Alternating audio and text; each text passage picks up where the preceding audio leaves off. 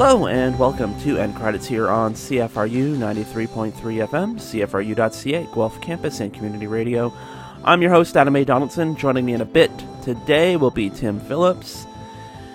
Joining me constantly these days are these allergies.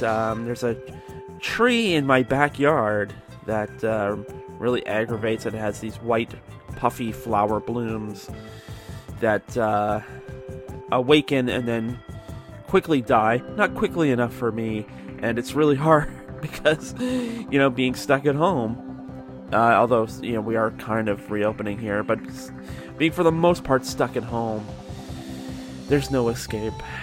So here I am, struggling to record radio shows while trying not to sneeze on the air, or cough, or sound nasally or stuffy, or, it's great stuff. It's good times here on Snake Mountain, so awesome.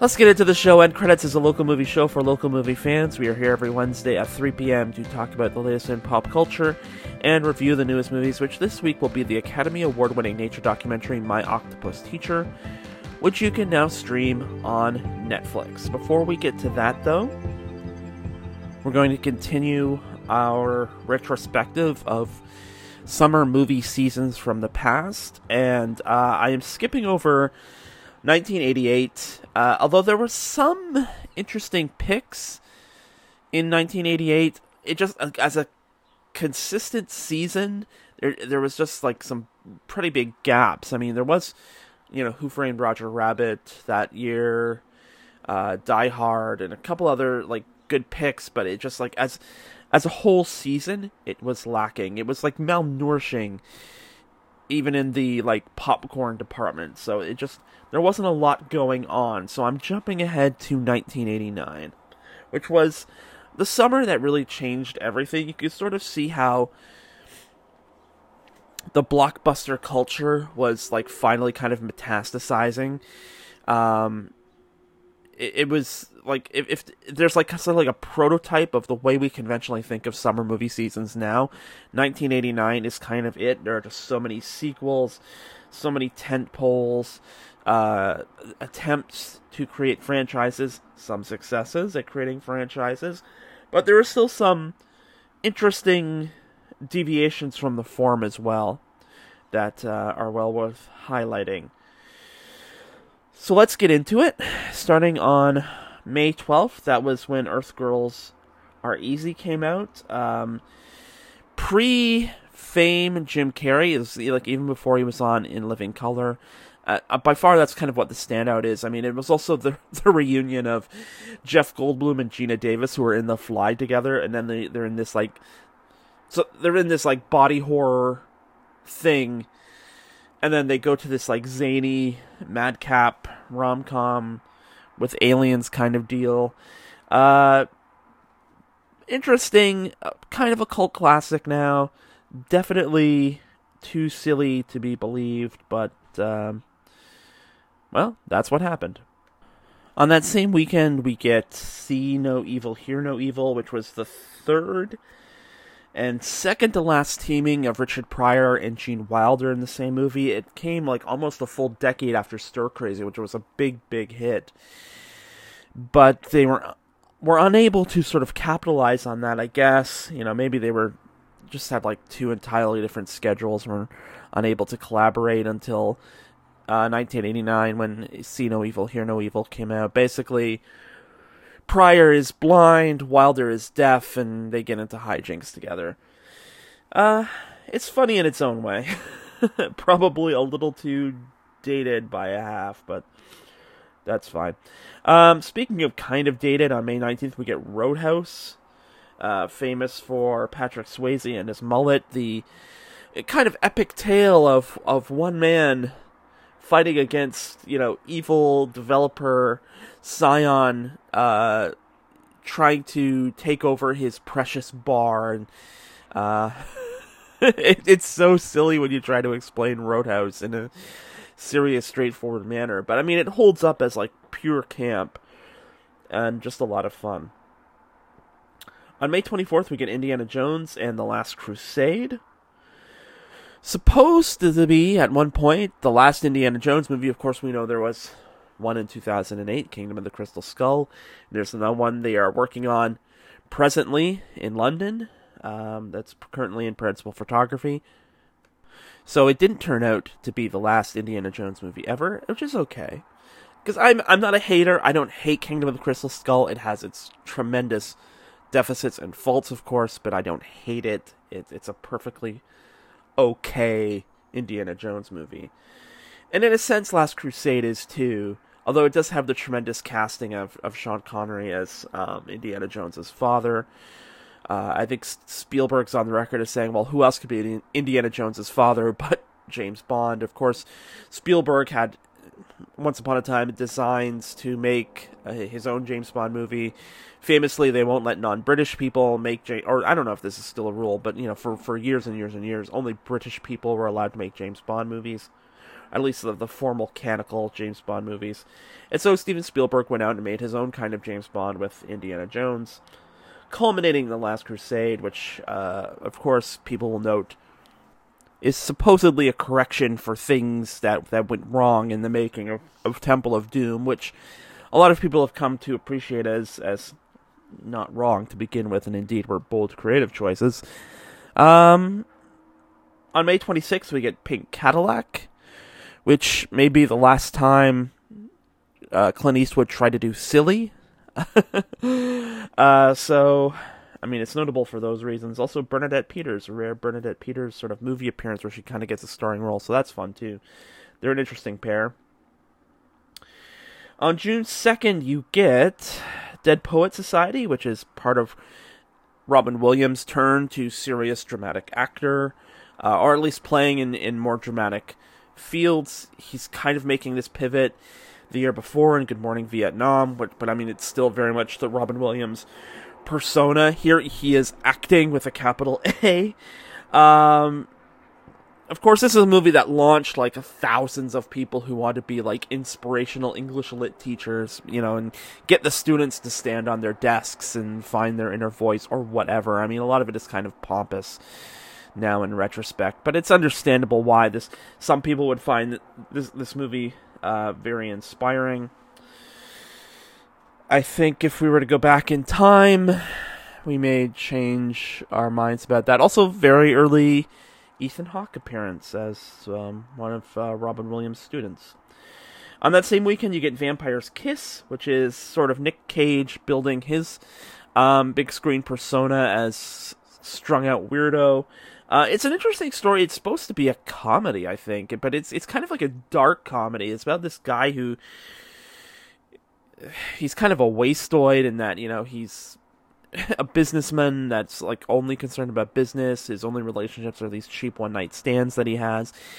And then he kind of starts conning himself into thinking he's becoming a vampire, which, I mean, self-delusion, I think, is very self-referential to sort of what's going on right now. But I think it's safe to say this is a dark comedy, and it might have some surprisingly modern tones, given what we're seeing with QAnon stuff and people just believing in the worst kind of fantasy and thinking it's real. And maybe I'm reading too much into Vampire's Kiss. Anyway, on June 9th, we get Star Trek V, The Final Frontier, probably the worst Trek movie. Of course, at this time, the original cast is getting older. They're also competing within their own franchise, because at this point, Star Trek The Next Generation is kind of hitting its stride. So there's obviously a friction there between the old and the new, and just how many more stories we're left to tell with this group of people. There's an interesting story in Star Trek V somewhere. I don't think William Shatner was able to find it. Of course, if you're very familiar with William Shatner's sort of like other outside creative endeavors, where he's kind of like the creative lead, like Tech War, I defy anyone to figure out what Tech War is. Anyway, on June 16th, you get Ghostbusters 2, which was kind of, I mean, I do, again, this is one of those things that I don't hate it like some people do. It's a perfectly fine, okay Ghostbusters movie.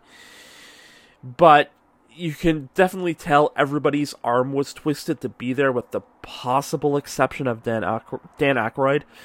And part of the thing is, because Ghostbusters 2 was made and it was somewhat successful, it sort of put the idea in the minds of a lot of people, up to and including, and probably especially Dan Aykroyd, that this could be a franchise. Which is why we got Ghostbusters, the remake, a couple of years ago, why we're getting Ghostbusters Afterlife later this year. I'm very, very skeptical that this is a thing that that can be made a reality, that we're going to have Ghostbuster franchises and Ghostbuster movies out the wazoo. But, I mean, you can partially blame Ghostbusters 2 for that. On June 23rd, you get Batman. It's a movie that changed everything. You could not escape that bat symbol that summer, and I remember. I was about 10 years old, so this was like prime time for me in terms of like getting into the fandom. So I remember the Batman t-shirts, going to the comic store, looking at Batman comics, standing in line for Batman. I stood in line for Batman. Not opening night, but it was like, I think it was we went on cheap night. I think we went on Tuesday night for cheap ticket night. I think it was after school was over too. I had to wait for school to be over to do that. Anyway, on that same weekend, you also get Honey, I Shrunk the Kids. Good counter-programming. You know, if Batman's full, it was an easy deke to Honey, I Shrunk the Kids. You'd probably be disappointed, but you would come out of the movie feeling pretty good about, you know, as a runner-up choice. You didn't get to see Batman, but you got to see a fun adventure where kids get shrunk to the size of ants and are running around their backyard. I also feel compelled to point out that this was a big summer for Rick Moranis, because you get Ghostbusters 2, you get Honey, I Shrunk the Kids, and later you get Parenthood, all of which Rick Moranis had a at least supporting role in.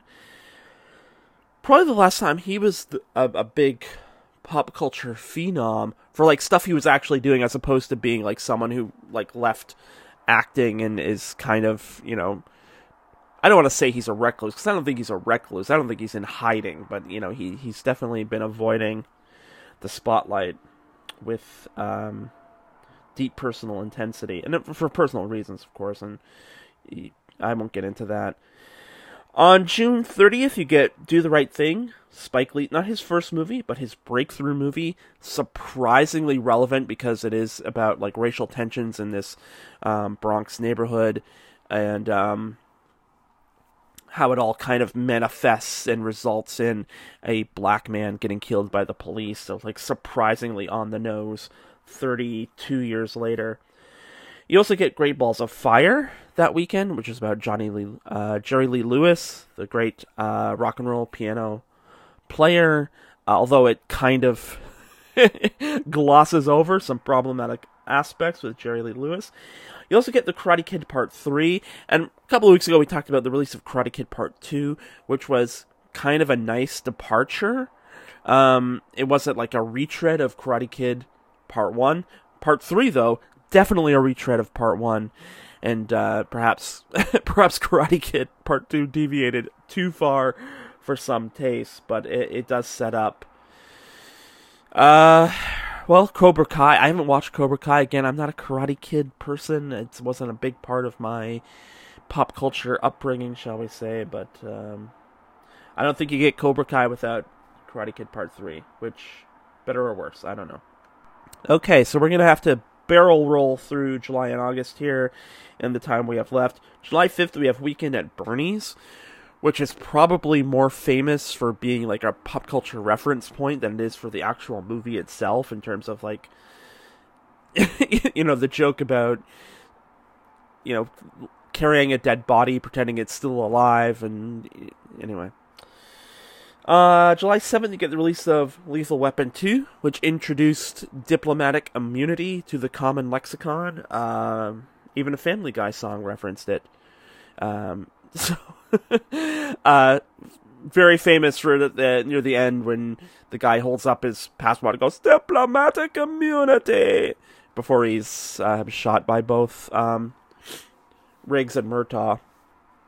Famous also for a fake out then when you think Riggs is killed, but he is not, and there are 2 subsequent Lethal Weapon movies, which we may get to, perhaps even a 5th. That is a rumor that they're working on a 5th Lethal Weapon movie for some reason. Speaking of franchises that never die, next weekend on July 14th we get License to Kill.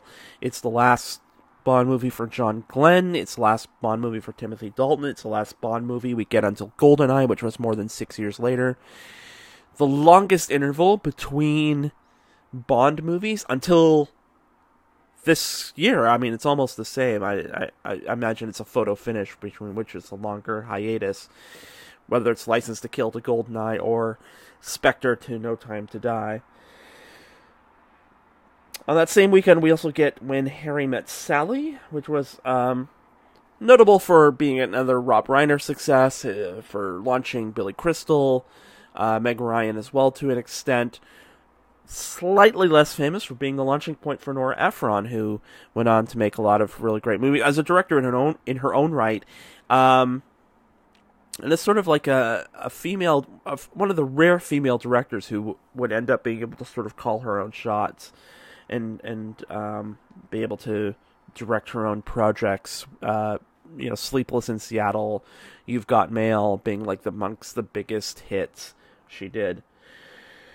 On July 21st, weird pick here, but I mentioned it anyway, UHF, which was the Weird Al Yankovic movie where he's basically running a TV station. It's kind of a sketch comedy thing where he's in various different bits and things and playing different characters and referencing back to different things. But it's a lot of fun. It's kind of weird. I wish I had saved it from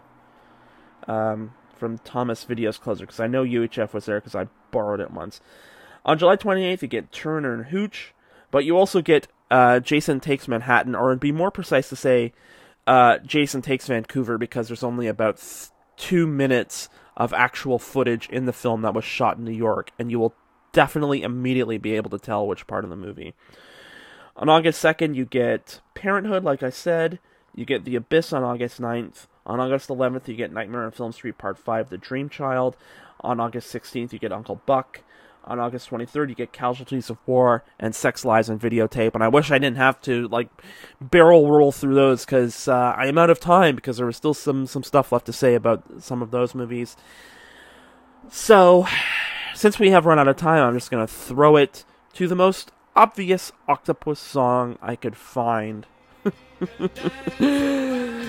And then we're going to come back and talk about my octopus teacher. You're listening to End Credits here on CFRU 93.3 FM, CFRU.ca, Guelph Campus, and Community Radio. In an octopus's garden in the shade.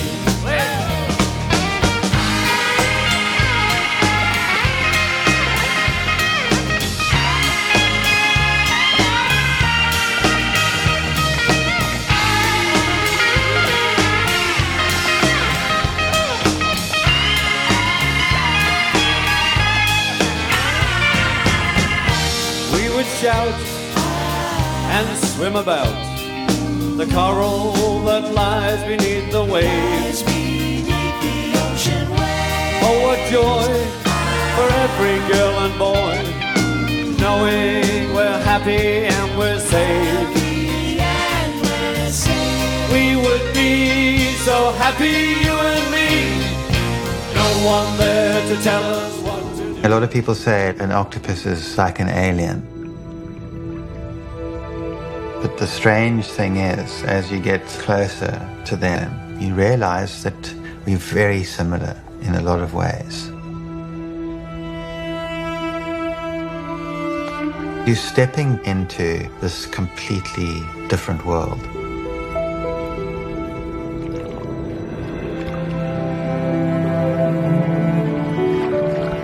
Such an incredible feeling. And you feel you're on the brink of something extraordinary.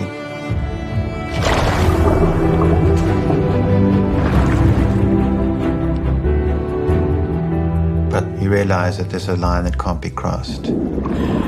And that was a clip from My Octopus Teacher. It's the new film from Pippa Ehrlich and James Reed, and it stars Craig Foster. Well, I'm now being joined on the line by none other than Tim Phillips. Tim, how are you today? Doing well, enjoying The June weather, the heat, loving the heat. Yeah, looking forward to actually being outside a little bit more, hopefully, in a bit too. How are you doing, Adam? I'm not enjoying the heat. I don't care for the heat. I don't care for the outdoors, so I'm gonna stay where I am. No, it's good. All things considered, things are good. Things are not octopus good, but they are still good. Which is my way of introducing our film, which is My Octopus Teacher, the Academy Award winner for Best Feature Documentary from this past year's Oscars that were awarded just a couple of months ago. And Tim, you wanted to queue up your Netflix to check out My Octopus Teacher. So what about My Octopus Teacher spoke to you? Yeah, Adam. Well, it's definitely it winning the best documentary at the Oscars caught my eye. And then also, like, I'd heard a brief description about how it's this guy who's diving and learning more about an octopus, and it was described as he becomes friends with an octopus. And I thought that's an interesting concept for a documentary, for someone to get that close. And there've been some other documentaries like that too, but this just the obsessiveness of getting that close to what is described in the film as an antisocial creature and becoming friends with an octopus. I thought, yeah, this would be something really interesting to watch. Probably have some really, really cool nature cinematography, and then also learning about this guy's story and learning more about the octopus and what it goes through. And I wasn't disappointed, especially from the octopus perspective, just learning more about sort of a year in the life of an octopus, which is really interesting. And the fact that it's so focused on one animal, right? And yeah, just very interested by that. And there's other documentaries maybe seem more deserving, or about like political topics or stuff that's more pressing in today's news. But I think something that's always important is our relationship with nature. And I think this movie does a great job in showing that, and how we're truly connected to nature. We can feel disconnected, but it's important to know that there's this whole life, this whole universe below the water, right? We're often thinking of going to space and the outer reaches, but right here on Earth, there's just this incredible ecosystem down in the water, in the oceans. So I was looking forward to seeing that, and I think I saw quite a bit, and I was really happy to watch My Octopus Teacher. Mm-hmm. Yeah, space octopus is something very different and usually pretty bad.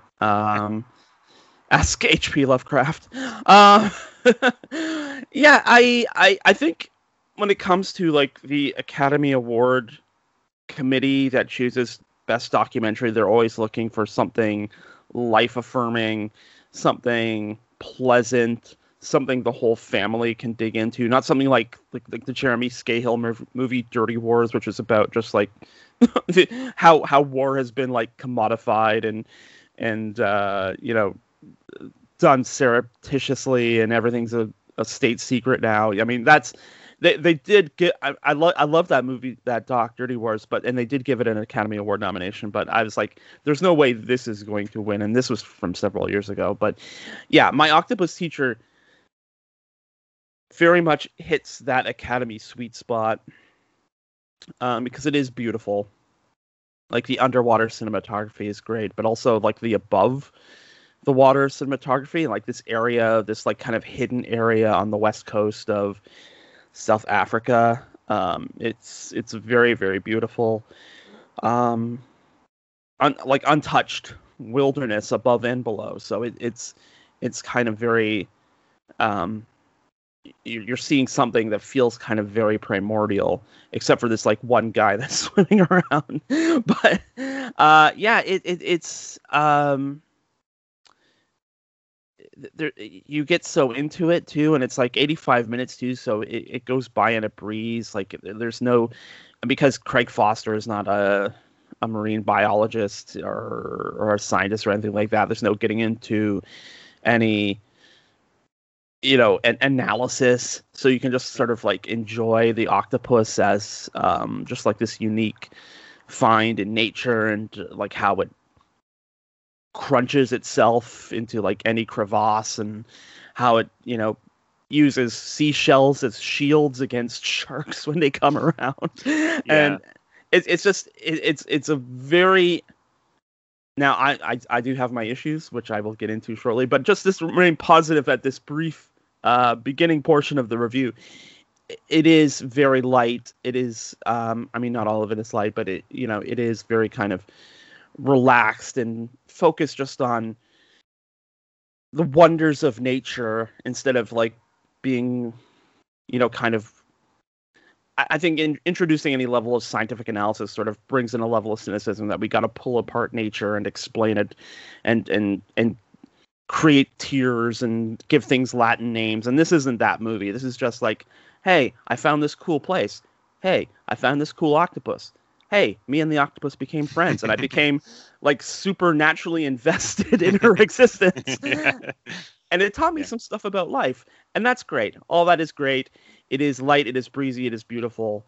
And as I said, I do have some slight issues, but I mean, just like as a viewing experience, it is very, very, there's something very relaxing about it. There's something very,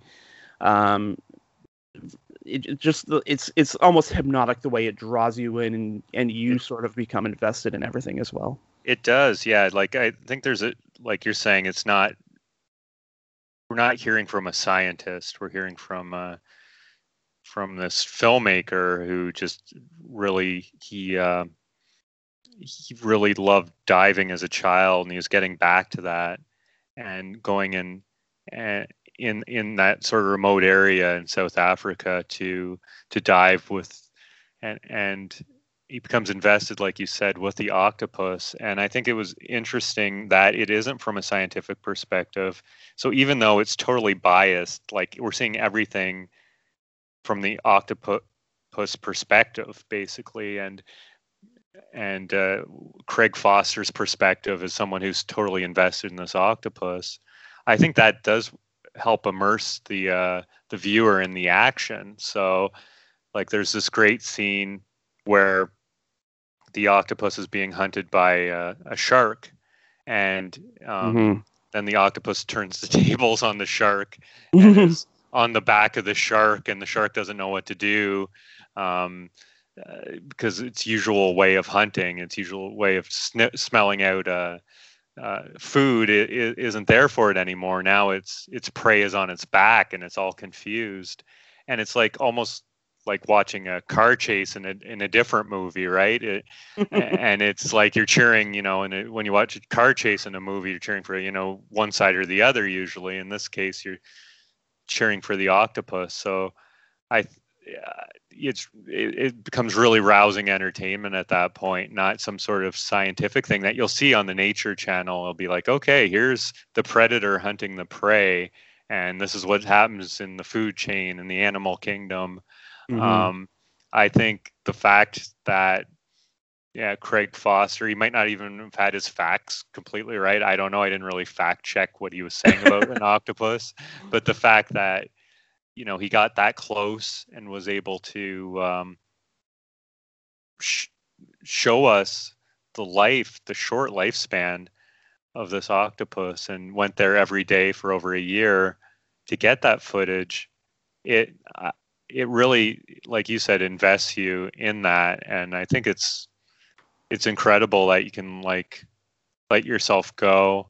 And nowadays, we're so cynical about so many different things. The fact that you can get lost in something like that, where it's, from the outside objective perspective, it's like, okay, this is kind of a weird guy who likes diving in, and he's really obsessed with this octopus. And is it really his friend? Or like you could probably be really objective about it, but I think the fact that the way it's shot and the whole manner of it, you do get immersed in it. So that, like science in a lot of ways, like there's a lot of like cat owners and there's a lot of science out about cats not, actually not really caring. They don't really give a crap about their owners or anything, right? But people still love watching them and spending time with them. So it's interesting that this, octopus became, his pet, or maybe even more so his friend. It's very, very interesting. And the fact that we're there to get that view underwater, like you're saying, with the great cinematography, I thought that was exceptional, actually. I think that gets into one of my pet peeves with the film, which is like Craig Foster's like insistence that the octopus was like teaching him and he was learning all these profound life lessons, which were actually like pretty straightforward. It's like take time to enjoy life, relax. It's like, yeah, tell me something I don't know, Craig Foster. But it's the story's kind of from like this human perspective where it's like nature is kind of there to service us and teach us lessons about the natural order instead of just like being this thing. Because it strikes me again, this alcove on the coast of Africa, it's like it feels like he's kind of like the only person who's there. I'm sure there's like maybe a town nearby or something, but I mean, just like this specific area is so like devoid of human presence. Like you don't even really see like any boats sailing nearby, and it's perhaps because it's like still technically the Atlantic Ocean, so there's a particularly temperamental ocean, but it is this area that is like kind of humanless, and in comes this human, and it's like, okay, nature, teach me about you. And it's like the octopus doesn't care, like the shark doesn't care, the crabs don't care. And he does talk at one point about how he sometimes feels like an interloper, and it's like, yeah, because you are an interloper.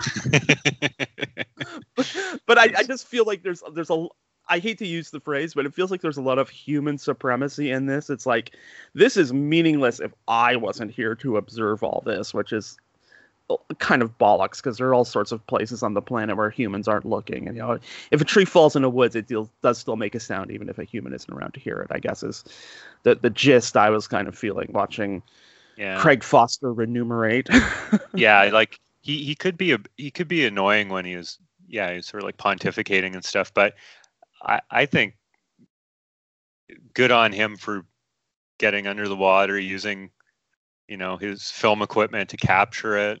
Because it gives us that look at something we don't usually see, and stuff like that can be used for good as well, right? You think of all the projects for the ocean to clean up, like I think like plastic in the ocean. I didn't see much plastic there, if any, in this film, but like plastic in the ocean, and just show that there's this whole life and universe down there, right?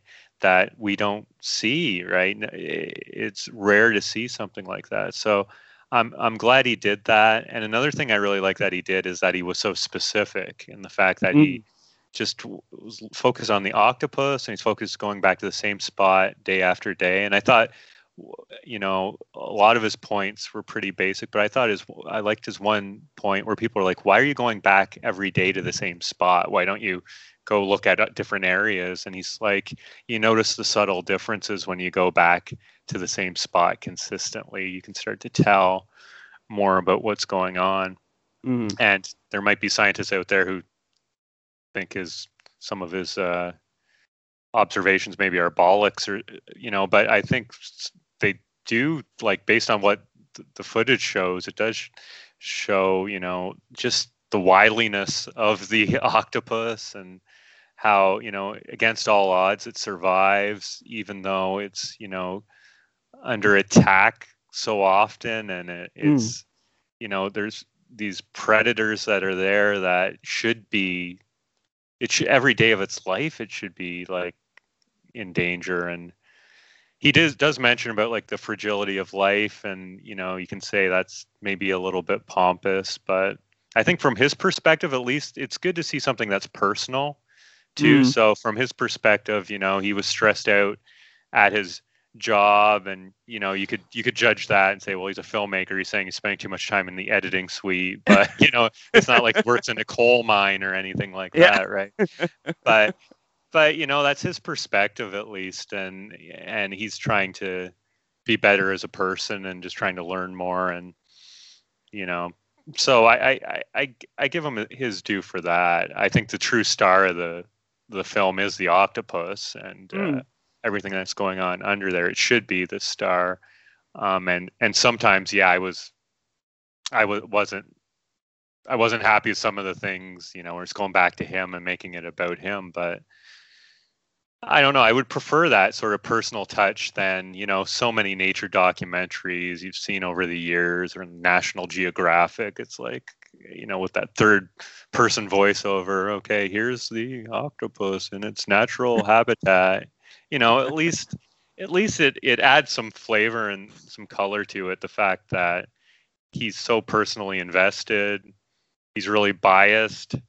He's probably a bit pompous. But he's also, I think it is truly personal to him. It's not like he's putting on an act or anything. It's something that did touch his life, and he was devoted to, because apparently this took over 10 years to make this documentary. So that's a lot of dedication, right? So. Well, for sure. I mean, I'm not saying the lessons aren't worth learning. I just the lessons are pedantic. But leaving that aside, I mean, yeah, it is interesting how he's able to manage, and how the filmmakers, Pippa Enrick and James Reed, are able to balance being personally invested in the, I guess, sort of almost the first person perspective of the octopus, but at the same time are still able to stand off. And, if bad stuff happens to the octopus, that's nature. That's part of the story too. They're still kind of able to let that happen. And they're able to turn that into incredible drama, which is something nature documentaries are very wont to do. They want to be very matter of fact, this is nature, it is brutal. But the filmmakers do something interesting, like that scene you're talking about where the shark was hunting the octopus. They basically turn it into a horror movie, where this shark, and I did look up what kind of shark it was, because it was kind of weird looking, and I don't think I'd ever seen a shark like that before. It's called a pajama shark, or a striped cat shark. And from what I gather in 2 minutes of reading I did on Wikipedia, it is, it's kind of unusual for it to come out like this and actually hunt stuff. It's it sticks to the bottom of the ocean floor, or inside a cave or a crevasse or something, and waits for something to swim by and then snatches it. So it's kind of weird that it comes out into the kelp forest and is actively hunting the octopus. I guess it just had a beef, you're trying to get away octopus. But so I guess sharks can be jerks too. But yeah, it's shot in this very horror movie style. The octopus is trying to get away, and it's doing everything it can to evade detection, but the shark keeps coming. And of course, because it's a pajama shark every time, your mind does a trick. It's, intellectually, you're probably thinking there's no way it's the same pajama shark coming back again and again and again. But in your mind, and the way the narrative is sort of working, you kind of inadvertently turn into this octopus Hammy the hamster, where it's the same shark coming back trying to get the octopus again and again and again. And yeah, just the way it's edited, a lot of quick cuts. The soundtrack is, working to accelerate the adrenaline and investing you in the scene. Is the octopus going to get away? Is it not going to get away? How's it going to get away? Oh no, it ate one of the tentacles. What now? There's something. There's a lot of artistry to that I really, really appreciated. I guess probably a little bit of being a horror movie buff, but it's just another way. I mean, Craig Foster his perspective and his insights, whatever. But the film is also able to, without Foster, is able to invest you in the story of the octopus, and using like very solid sort of like run-of-the-mill filmmaking techniques to make that happen. And that's one of the things I really glommed onto in those sequences. It's like, this is a horror movie. Like, this shark is trying to get that octopus, because it's a bad shark and this octopus is good. And then, you know, one scene later, it does the reversal with the octopus like hunting crab and lobster. Yeah. And it's kind of like this upbeat soundtrack, and it's like, ooh, let's watch it hunt. Like, watch the pinwheels in the octopus turn as it tries to figure out how to grab this lobster. And it's so weird seeing those two scenes back to back. It's like, okay, shark trying to eat octopus, bad. Octopus trying to eat crab. That's just life. So it definitely takes sides. It's pro octopus. Yeah. Yeah. Little did we know there was a documentary filmmaker doing My Crab Teacher at the same time. So that'll come out later. Yeah, because the crab's under the same pressure the octopus is from the shark, but it's go eat that crab. Yeah. I gotta tell you, that would be sick if next year we get like My Crab Teacher, and it's like some other guy, some other South African filmmaker nearby is like, that octopus is trying to get my crab friend, or I don't know. Yeah, and like you're saying, the music and everything, and you're comparing to a horror movie, and I think probably going for that, and I compare it almost to like a car chase too, in a way, like and when the octopus comes up to the surface, that's really cool too. It's just wow, it's so desperate to get away from the shark, it comes up onto land. And that's pretty wild, and then it has to come back into the water, but it's just shows the desperation, like the fragility of life, right? And just also shows the adaptability of the octopus, that, you know, it can be on land for brief periods of time, which is not something every sea creature can do. Certainly not something a fish can do. I mean, crabs and lobsters to an extent can as well, but it just goes to the uniqueness of the octopus as well. Yeah, for sure. But yeah, I think My Crab Teacher and My Lobster Teacher, they've got a trilogy here. Yeah, and then there's the one where in the third chapter where Craig Foster and whatever the name of the filmmaker that makes My Crab Teacher, like they fight, and and that one's called My Director Teacher, and it's that we're getting into another level of meta-ness. It's that would really be something. Yeah, for sure. I'd say Craig Foster, he's an unusual dude. Mm-hmm. And when he starts crying near the end, I don't know. I had a weird reaction to him crying about the octopus. I was like, almost like half, like I was kind of like feeling it. I was kind of like, okay, this is sad. So I'm like half sad, but also sort of half, it's an octopus too, right? So it's kind of like, but you know, he's so invested in it, right?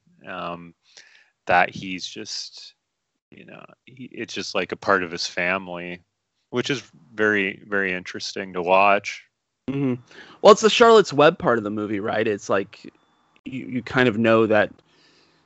I think there's a line somewhere around around the hour mark where he's, you know, kind of in the groove, and he's constantly going back, and this is after like the first time the octopus escaped the shark, and he's just like, and for a while it was like everything was perfect, and you just like, oh no, things are about to not get perfect, and understandable too. I mean, the octopus had a good, probably relative to octopi, long life, but I mean, it is also the nature of nature that, you know, things can end rather quickly, whether that is, you know, you're caught by a predator, or, you know, there's an oil spill that kills all the marine life in the area, or there's, you know, some other natural disaster.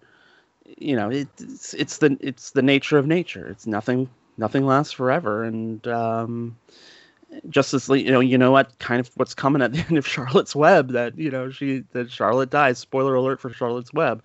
Oh man, I was just gonna pick that up this weekend. But that Charlotte dies, and because all spiders die as winter arrives. So or many do, but it just. I also have a feeling that Bambi's kind of a strong allegory for this too. It's like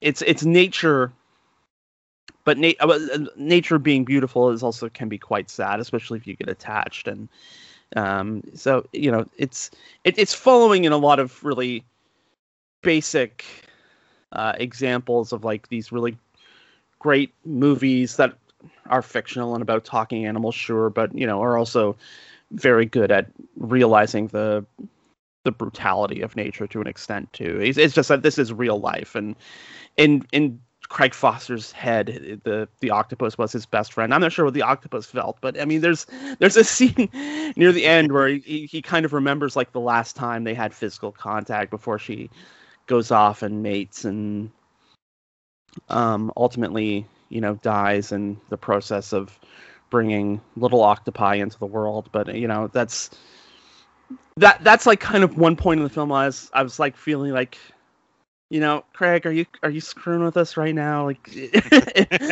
last time we had physical contact, before it cheated on me with that octopus, or before it like went off to die. It was like, it was so profound. It's like, okay, come on. But it worked, but it sort of didn't work anyway. That's what I'm trying to get at. Yeah, I think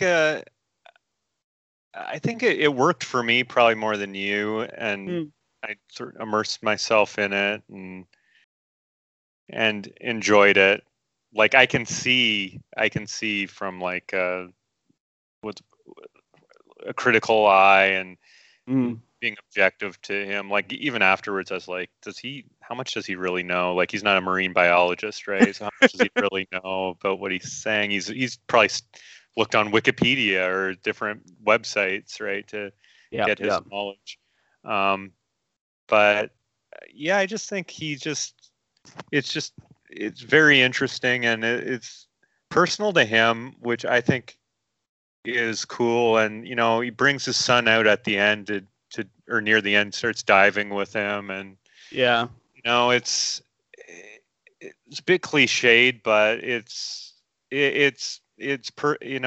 something that's true to him, which I think does invest the viewer in it, and you do learn so much about what's going on underwater with the octopus. And I think it's life affirming, and it's life affirming in the sense of life is short too, right? And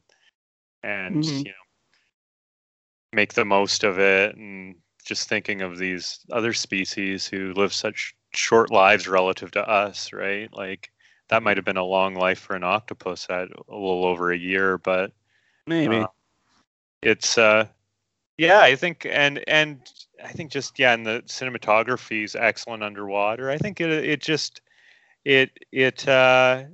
drew me in for sure.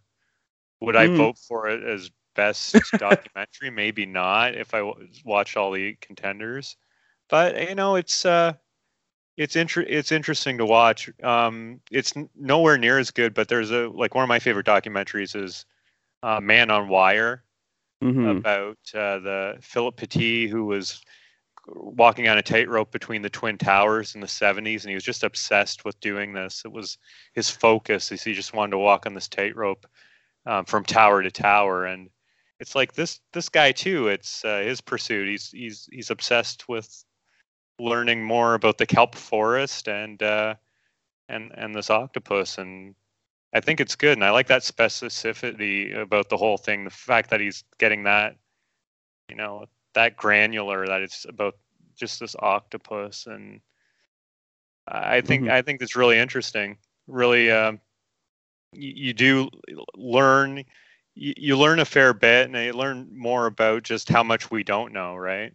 How much we don't know about what's going on in the oceans and underwater, and Jacques Cousteau used to be the big underwater filmmaker in the 70s, 80s, and there's maybe a bit of a void now. So seeing more of these documentaries, it just sort of lifts your spirits about, how much life there is on Earth and how much we don't know. Right. And I think that's your point about Jacques Cousteau, I think, is well taken, that there is sort of a void in that now. There is kind of no kind of voice for the protection and serenity and documentation. I mean, at least not public. I mean, there are definitely scientists and things in this area, but there's like no kind of science communicator who's tying back health of the oceans and health of oceanic species to health of the planet and health of the human race. And so, I mean, in that regard, I think I salute Craig Foster's efforts. Although, again, at the end where he's like, this experience brought me so much closer to my son, I was like, dude, this is the first time you brought your son in. Like, I haven't seen my son in a year. I've been spending time with the octopus. Like I didn't even know you had a son.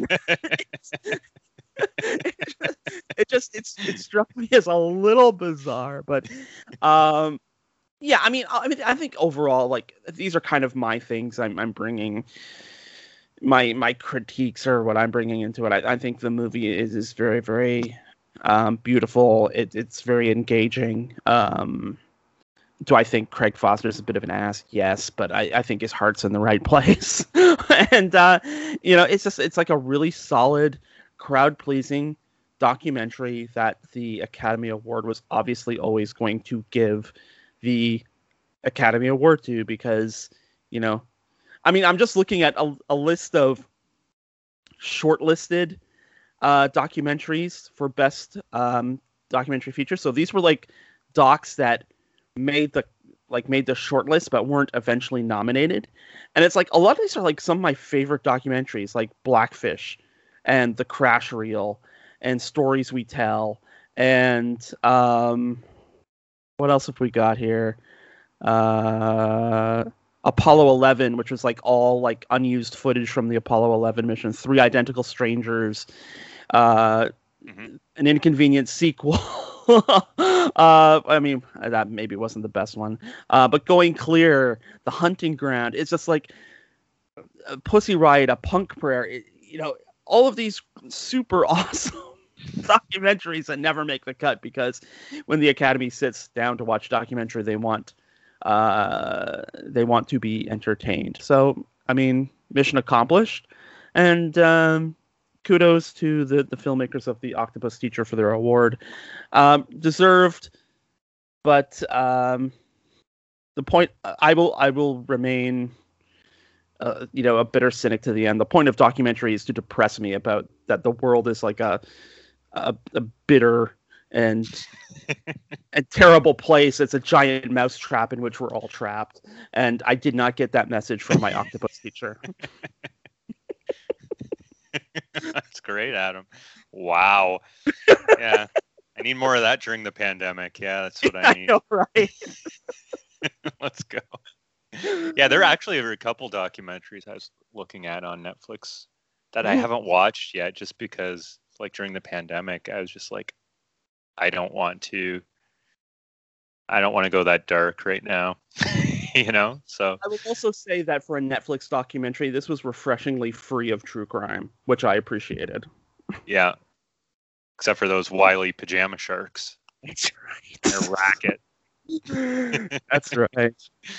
But they're the real enemy. Anyway, Tim, if people want to talk about their favorite animals or favorite sea life experiences, where can they find you on the internet? Yeah, I hope they will do that. And I've learned here that I think I have the taste when it comes to documentaries of about an 80-year-old, because that's the Academy, right? So I would fit right in with them. Actually, I could change the age bracket, but not the perspective. But no. If you want to reach me, Flash in the Deadpan on social media. Reach out. Tell me, send unusual pictures of sea life, and I'll take a look. And that's it for this week's show. We hope you liked it, and if you want to listen to it again, you can find it on our website at endcreditsradioshow.com. You can download it from the Guelph Politicast channel every Friday at Podbean, or you can get it through your favorite podcast app at Apple Podcasts, Stitcher, Spotify, and Google Podcasts. And while you're on Spotify, you can also get the playlist for much of the music that you hear on the End Credits Show. Just open up your Spotify app and search for End Credits on CFRU. You can find us on social media, on Facebook at End Credits Radio Show, and on Twitter at End Credits Radio. I will be back here on CFRU Thursday at 5 p.m. for News and Politics on Open Sources Guelph with Scotty Hertz. But in the meantime, I'm on Twitter and Instagram at Adam A. Donaldson, or you can go to guelphpolitico.ca for my news and politics site. Stay tuned for more great programming here on CFRU 93.3 FM, CFRU.ca, Guelph Campus, and Community Radio. We'll be back next Wednesday at 3 p.m. for another great edition of End Credits, and we will see you then.